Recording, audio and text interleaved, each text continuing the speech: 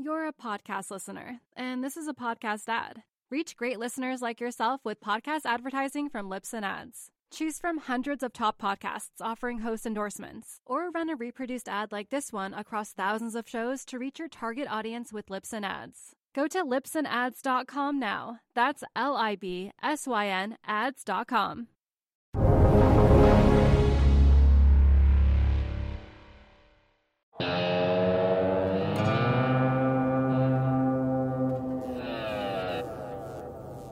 Welcome to the Daily Briefing. I'm Jack Farley. It's Monday, November 23rd. I'm going to be joined shortly by Tyler Neville, who is a former guy who worked in finance, and he used to trade for a $100 billion fund. He's got a lot of strong views about the market, and I'm looking forward to speaking to him. But before we do that, let's go to Haley Drasnin with today's stories. Hey, Jack. Markets were up on Monday. We saw early gains in the Dow, S&P 500, and the NASDAQ being driven by promising results from a third coronavirus vaccine. AstraZeneca announced on Monday that its COVID-19 vaccine is 70% effective on average and up to 90% effective in its large-scale trials. AstraZeneca's vaccine hasn't yet matched the effectiveness of those developed by Pfizer and Moderna, so we saw its shares lower today. But its vaccine has advantages of being much cheaper and easier to store. Over the weekend, Pfizer applied for an emergency use authorization with the FDA. Its shares were down on Monday. Moderna could seek a go-ahead from regulators in the coming weeks. Its shares were up on Monday. Vaccine successes lately have added to a risk-on mood in markets, and investors have really snapped up assets that could benefit from the end of lockdowns and the loosening of travel restrictions. We saw the dollar also slipped on Monday as investor appetite for risk increased. Energy stocks led gains Monday. Oil was up, boosting hopes for a recovery in fuel demand. Oil even hit its highest level since early September, and the prospect of a vaccine has reshaped the oil futures curve, with near-term prices rebounding more than later-dated ones.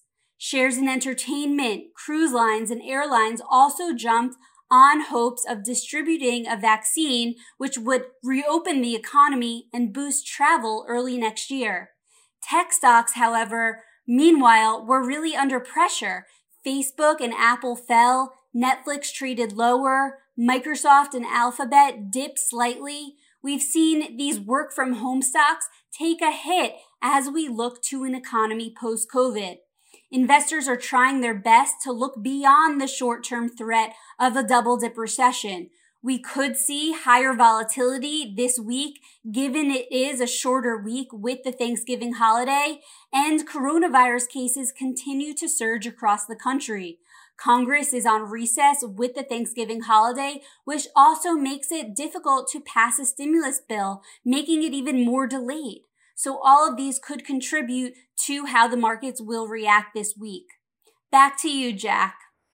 You're a podcast listener, and this is a podcast ad. Reach great listeners like yourself with podcast advertising from Libsyn Ads. Choose from hundreds of top podcasts offering host endorsements, or run a reproduced ad like this one across thousands of shows to reach your target audience with Libsyn Ads. Go to libsynads.com now. That's LIBSYN ads.com.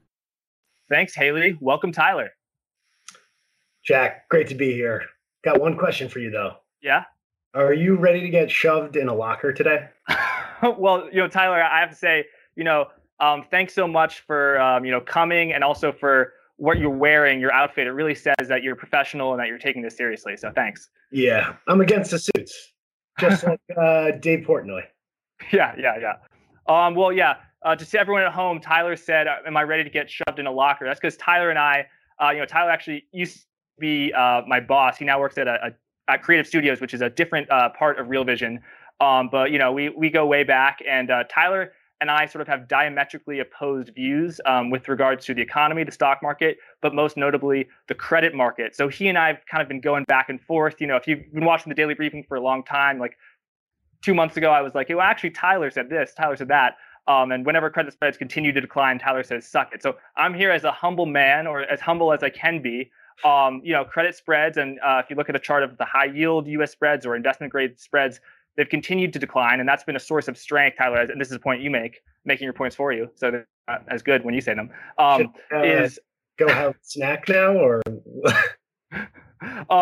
so investment grade spreads very low, high yield spreads very low. So Tyler, I want you to lay out your thesis. Yeah, so I'm still overall very bullish. The backdrop is more of a macro thing. Maybe let's start talking about today. Today was kind of like a little bit of a wash. The market was up 60 bips, the S&P, and then the NASDAQ was pretty much flat. But you had a lot of dispersion underneath there. You had Apple down 3%, Zoom down 2%, PayPal was up 4%, and Square was up like 6%. So a lot's going on underneath the surface. I think you're seeing some reallocation across, different parts of the market. And, mostly the biggest thing was small caps were up 2%. So you continue to see that outperformance from smaller companies, which is kind of like, I think my macro picture is large companies are death by 1,000 cuts, large leveraged companies. And you're seeing the innovative companies that are smaller and made up of debt or equity in their market, their capital structure outperforming.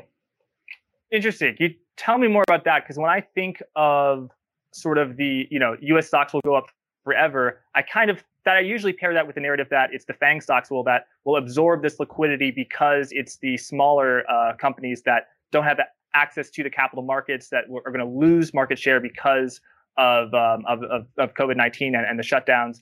So why do you think it's going to be these smaller companies that are going to succeed going forward? It's just, in this new administration, I think there's going to be a target on bigger companies' backs. All the antitrust stuff is probably going to come to fruition to one extent or another. And also, it's just hard to grow when you're a mega cap corporation. Like, think about growing at a $300 billion market cap exponentially. It's just hard to do. So I think you're seeing underneath, as the liquidity is still there and the government's still there with the Fed and Treasury, and we'll talk about Yellen later, that's happening underneath the surface. And the FANGs are probably not the best risk reward anymore. And you're seeing a lot of the beaten up stuff in the S&P outperform and the small caps as well. So, but the S&P is like 12% FANG, right? Still, yes. Yeah. So that's just the market cap weighted kind of problem with ETFs and stuff like that. But, I'm talking below the surface, you're seeing like wide dispersion in single stock, which we'll get to it eventually as well. Yeah. So it's not, when you say a small cap, that it's not small cap value stocks, like the stocks that rallied today, like Occidental Petroleum or Valero Energy or the cruise liners, heavily indebted companies that are banking on a quick and speedy recovery. You're not saying that. You're more betting on like the IPOs, the Snowflakes, the Zooms, stuff like that, right? Correct. I think those aren't even that small cap anymore. But basically innovative companies that are doing something different, and we'll see the performance dispersion later in the talk. But if you want to talk positioning in the market right now, maybe we can get into that. Yeah, let's get into it. Let's do it. Sure.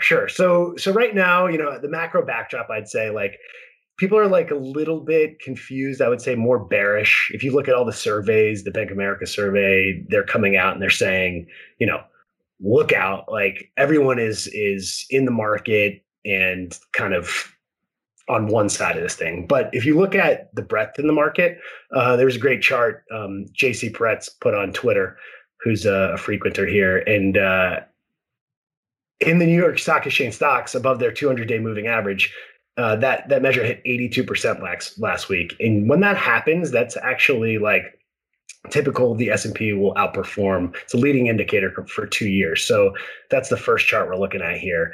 And then to go further in futures positioning, you see U.S. equity spec positioning at a 3-week net low of $26 billion. So that shows you there's some bearishness in actual positioning versus like what they're telling you.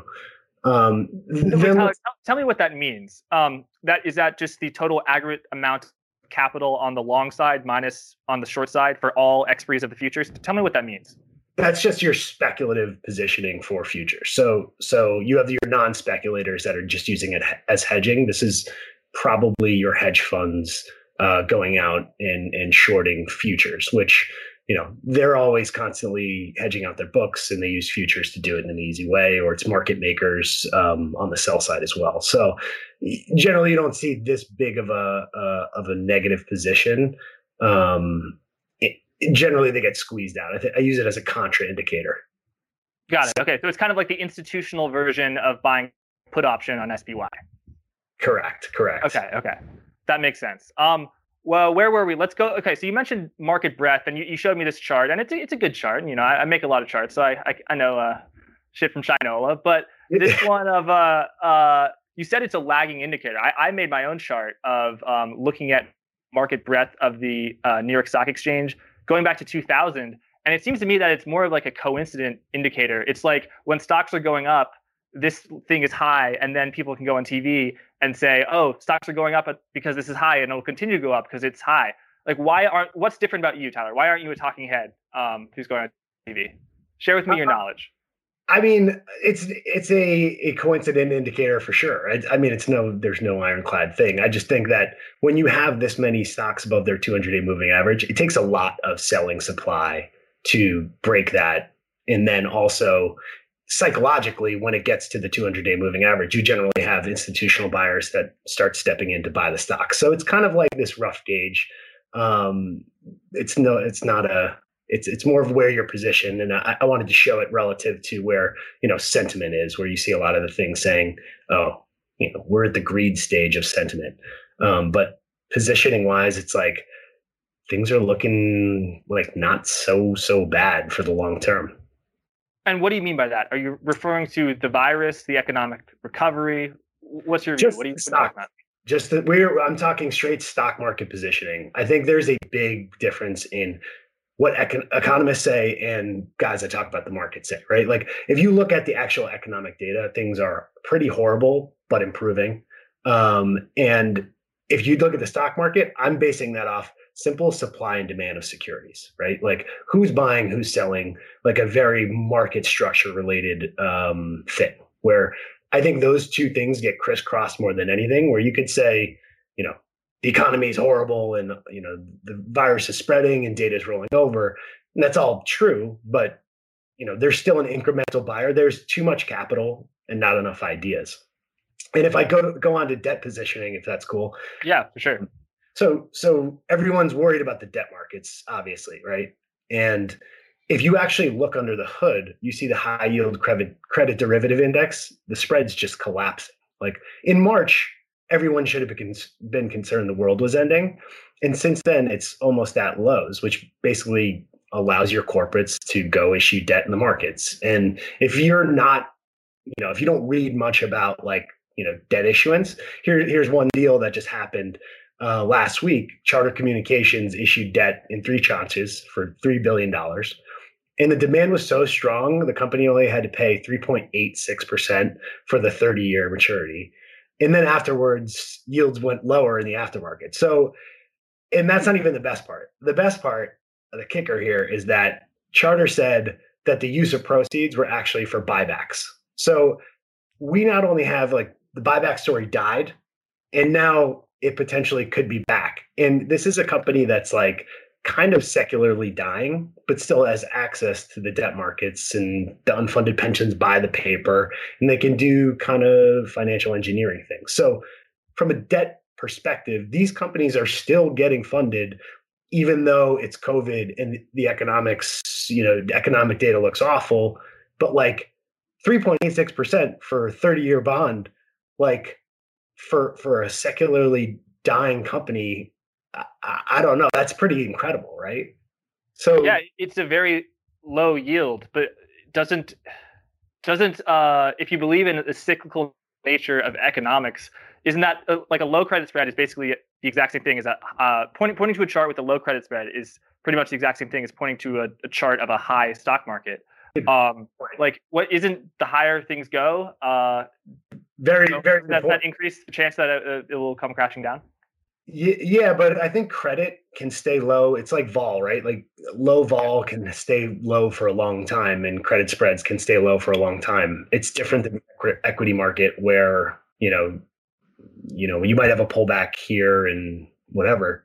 I think with all the backstops going on, you'll probably see credit stay. And one of the things is December 31st, some of the Fed facilities are getting taken back by the Treasury. We'll see if that happens with Yellen on the horizon or whatever.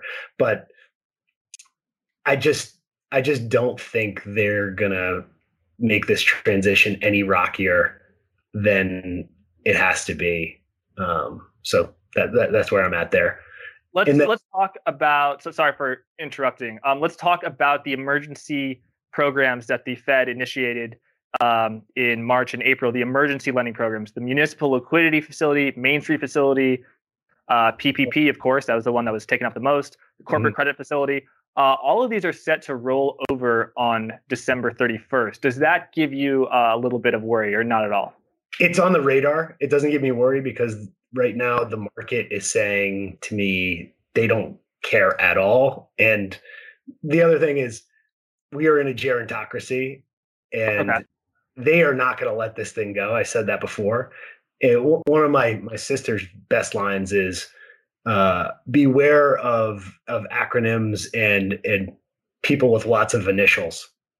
And so what's to say that they just can't roll out another credit facility with, call it the PPP, PPP Unlimited? Who knows? Like the chances of that. I mean, I have an idea, because what they're currently doing is directly abrogates the Federal Reserve Act of 1913. So they needed to pass an act of Congress, the CARES Act that was passed in March, and now that part is expiring, right? Well, I'm not saying. Look, the Fed. There was something before you got into the business was when these sort of political things come into the limelight, it's the best because it gets the Democrats and the Republicans arguing against each other. And there was one thing back, I think it was 2014 or 2012, the fiscal cliff. And it was front page news every day, the fiscal cliff. And all the Republicans were saying, oh, God, watch out for the fiscal cliff. And then they just changed the rules for the debt ceiling and everything was fine again. And, we just kept issuing debt. This stuff happens, and it's great for the media because they can all argue about Democrats and Republicans. But at the end of the day, you have unfunded pensions that need to allocate money. And the gerontocracy is not going to let, the policeman, the firefighter, the teacher just go to the wayside. They're going to keep these programs up. You got it. I have a question. I have a question for Professor Tyler. So were there unfunded pensions with teachers, firemen, in 2006, 2007 that owned mortgage-backed securities and CDOs? Yes. And the Fed tried and bailed them out too, but sometimes the wave of defaults is just too big, right? Yeah, well, I think there was two different things back then, which is that was all the retail holders had a lot of that stuff. They were in the mix. Now everybody that owns this stuff is too big to fail. They just call up their politician and they say, hey, my commercial $100 million property is about to default, and can you give me a bailout or let me use my accounts receivable as earnings? Like Jim Chanos pointed out. Yep. That was Jim Chanos, Mike Green. That was a great interview. It came out last week, exactly a week ago. Tyler, if I recall, was it really a lot of retail in the 2008 in the bubble? I feel like it was a lot of retail people buying housing and subprime, but loans, there was a lot of Japanese companies, pension funds, a lot of hedge funds. You couldn't just buy a CEO of me, just guy on the street, right? Everyone, well, no, they weren't buying, but the main function underneath was the retail investor, right? When they started selling their houses and defaulting, that followed through. I think the government covered that up to a lot of extent with the PPP and all these programs. And I just think that keeps going. Listen, we are talking about a generation of boomers who handed out trophies to guys like us, as participation trophies. So that our egos, we can't take losses on anything. We're now a couple generations that can't take losses on anything, right? And that ethos, to think it doesn't follow through to the politics when the Keynesian printing presses are on full blast, not only in America, but across the world. Like, it's really hard to short this market. Now, there's some side effects here, and I'll go on to the private markets, right? I think because you have all these unfunded pensions, the private markets are the place of real growth. It's so hard to be Exxon or, I don't know, some giant company and pivot to something innovative. It's just impossible. You have too much bureaucracy and people that have done things a certain way. So everything is now moving to the private markets. And believe it or not, VC funding hit a record in 2020 at $69.1 billion. PitchBook just came out with this chart today. And one of the highlights was Andreessen Horowitz raised two funds for $4.5 billion. One was just in addition to their flagship fund, and then one was a growth fund that invests in like Series C scalable companies. And to say like this is bearish, I mean, every day I get this newsletter from Axios Pro Rata, which is incredible. Yep. And they talk about, all the financings that go on. This is a couple I want to highlight. Torchy's Tacos raised $400 million in a pandemic, which is just like a restaurant, right? How is this happening? So they're all just like small, tiny corporations that have access to institutional capital and can scale. And then Contour Partners raised $82 million for its fourth seed fund in software. So below the surface, all the private companies are getting capital as pension funds allocate down the risk spectrum to the private markets because they're not getting that yield in the public markets. You're a podcast listener, and this is a podcast ad. Reach great listeners like yourself with podcast advertising from Libsyn Ads. Choose from hundreds of top podcasts offering host endorsements, or run a reproduced ad like this one across thousands of shows to reach your target audience with Libsyn Ads. Go to libsynads.com now. That's LIBSYN ads.com. Yes. Isn't this exactly the same dynamic that happened in 2000, 2003 when the Fed lowered rates and then investors had to go up on the risk spectrum in order to get the same amount of yield? So they started buying mortgage-backed securities, subprime mortgage-backed securities, negative amortization securities, balloon payments, adjustable rate, all this stuff. And that it ended up being extremely risky and ended up blowing up in their face. I feel like I am a believer in technology and I'm a believer in the future, but just because you can raise twice as much money to invest in tech startups, that doesn't mean that there's twice as much innovation. So what will prevent there from being sort of scattershot returns and some serious problems down the road? I can't tell you for sure, but when you get CalSTRS basically coming out and saying, we're going to do an opportunistic asset class, which is CalSTRS is one of the biggest pension funds in the country. And not only that, they're going to leverage it. So they're learning from the Canadian pensions now. And that's the beginning of them. Usually, like when they start pulling capital away, I think that's when you need to be concerned. But like now we've basically torched our fiat money system. Their negative yielding bonds are at almost a new high. I believe it's a new high, 17 trillion or something.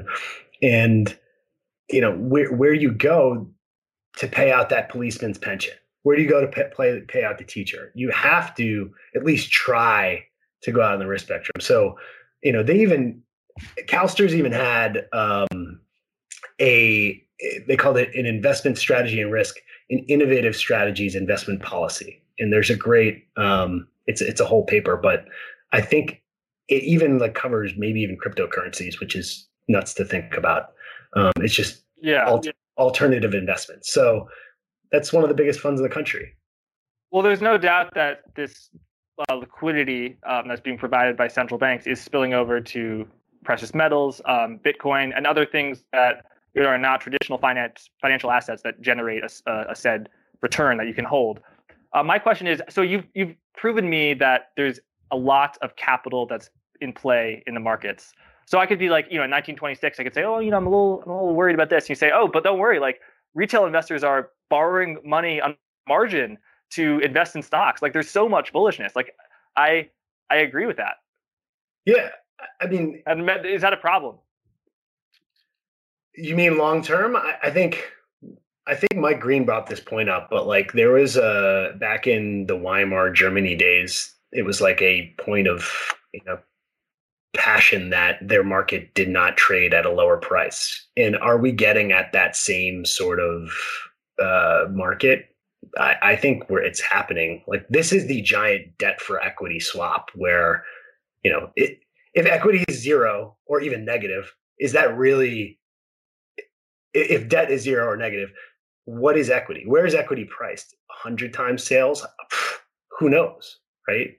Yeah, we were talking earlier about Snowflake, which has an incredible, very lofty price to sales ratio. And the question is, as you said, like if rates go to zero or even below zero, how does that impact the valuations?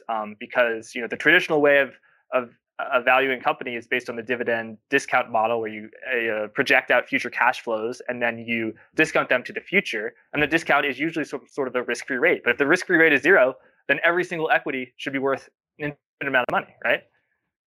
Yeah, I mean, you can make that argument. I just think it's hilarious. If you talk to any analysts and portfolio managers, confidentially on Wall Street, they're so confused at what's going on. They have no idea. There's some guys that are just riding the wave, but in terms of like valuations and all that stuff, I think that went out the window when there's so many different incentives in the market. There's pricing pressure on active managers versus ETFs that causes like a great herd-like mentality. There's one of the charts I had was retail versus hedge fund performance. Yeah, and retail is just crushing any long short hedge fund. Granted, different incentives. And there's one of my favorite charts is the Renaissance IPO versus Qs in S&P, which shows like year to date IPOs are up 88%, the SPY's up 12, and the Qs are up 37. So IPOs are absolutely crushing. But there's just a lot of issues.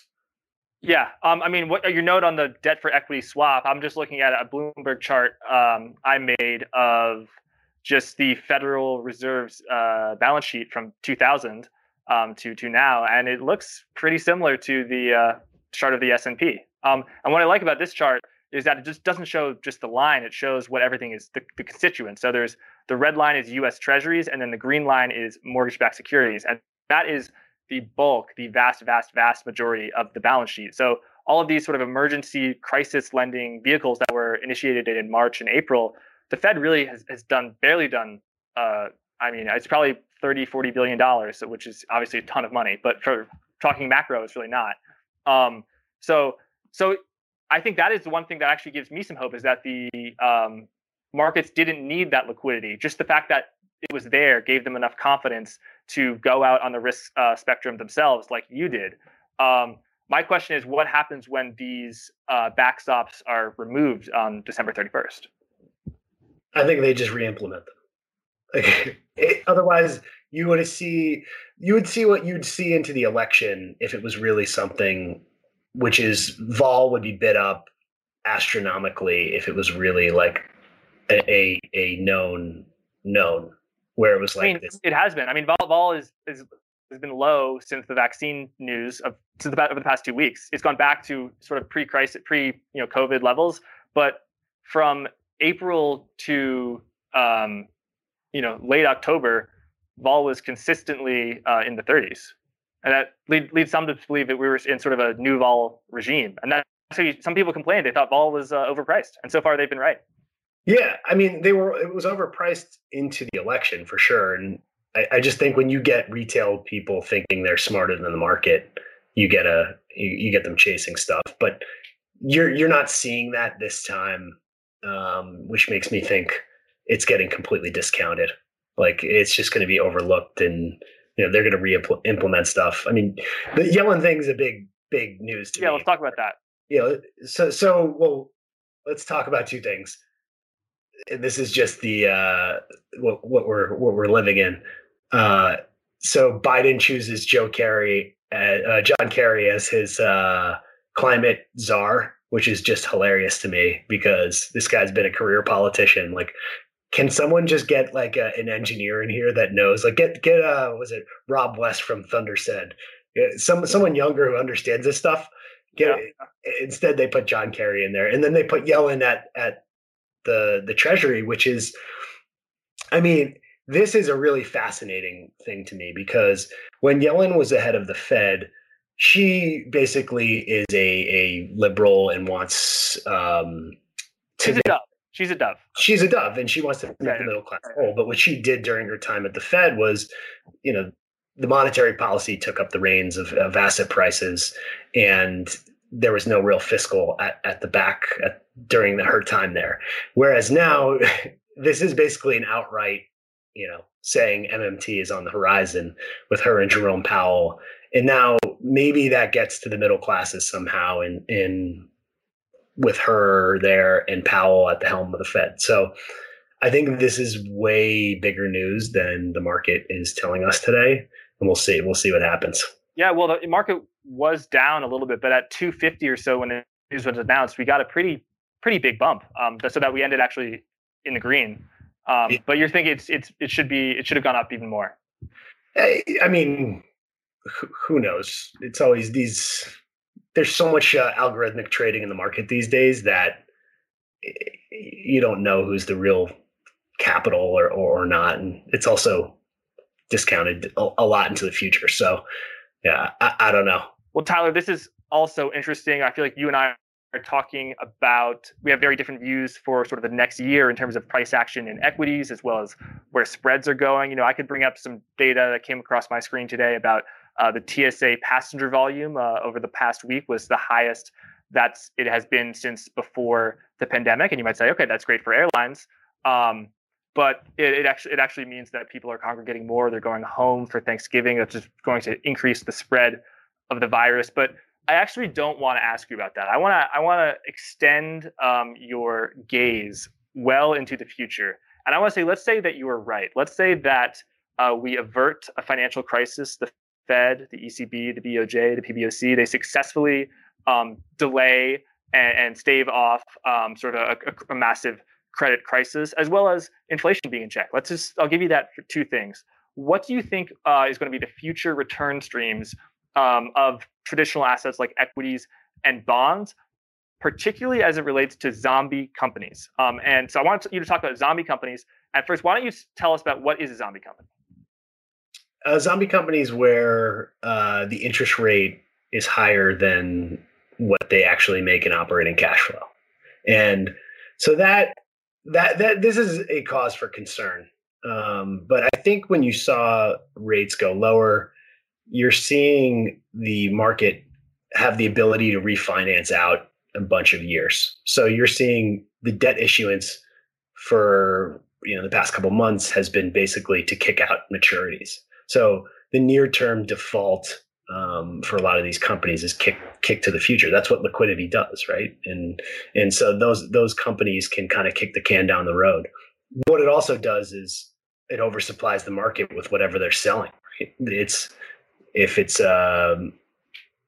say an energy company coming to market, they're going to start pumping more oil now. They have the cash to do it, and that just kind of has the overhang. I think everyone's talking about inflation. The supply of treasuries is obviously going up with the deficit at $3 trillion. But I think we're more likely to have stagflation than inflation if the Fed and the Treasury don't artificially suppress $3 trillion worth of treasuries. And I think they will. They'll have to, because the interest expense for the government is like astronomical if we just go up 1% in like the 10-year. It grows by like billions and billions of dollars. So yeah, rates are nailed to the floor.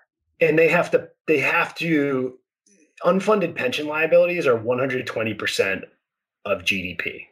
So you can't afford higher rates. Like if they do, this whole experiment just explodes and nothing is worth anything. That's why I think this great rotation, they'll just keep pumping it, because the alternative is chaos. That's why I'm so bearish and bullish, right? Like in the supply of growth shrinks, and you have to. One other thing that happens when rates and debt issuance is still going is all these giant corporations that have access to debt markets might go out and buy some of these companies that are growing and innovating, and that arbitrage happens. I think you're seeing a lot of that as well. Okay, well, I'm just looking at Tyler. You are a very nuanced investor. As I said in the beginning, you are a former trader for $100 billion asset manager. Me, I'm just a guy who makes charts. I'm just a simple guy. So I'm looking at a simple chart, and it's showing me that in 2008. There was about $500 billion of undead debt, of debt on the balance sheets of zombie firms.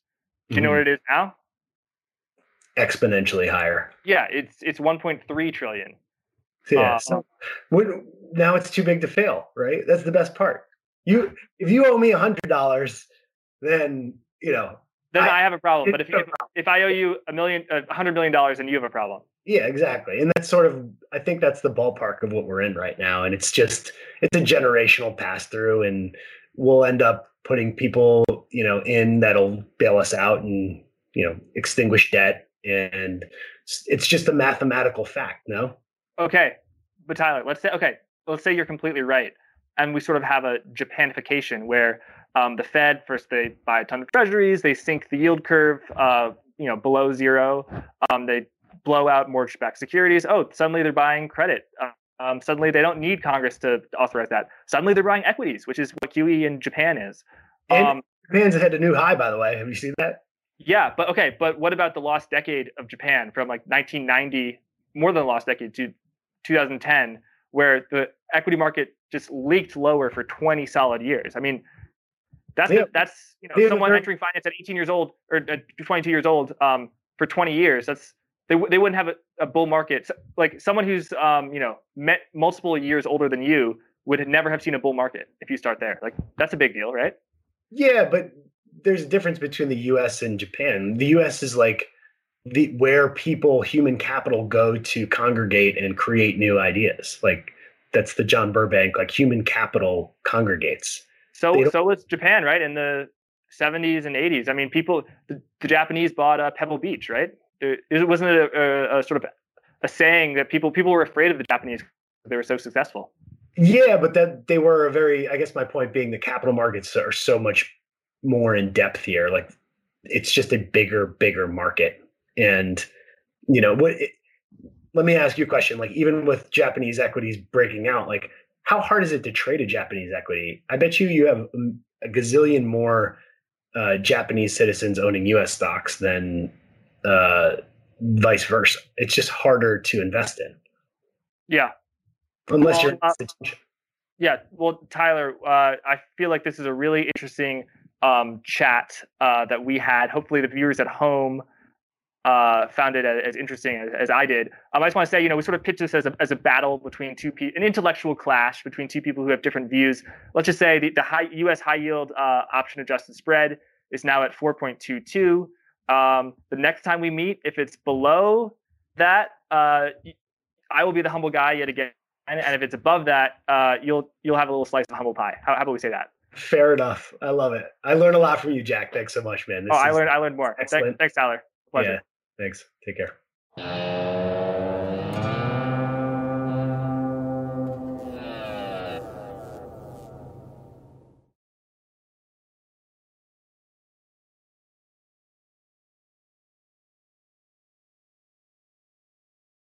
You're a podcast listener, and this is a podcast ad. Reach great listeners like yourself with podcast advertising from Libsyn Ads. Choose from hundreds of top podcasts offering host endorsements, or run a reproduced ad like this one across thousands of shows to reach your target audience with Libsyn Ads. Go to libsynads.com now. That's LIBSYN ads.com.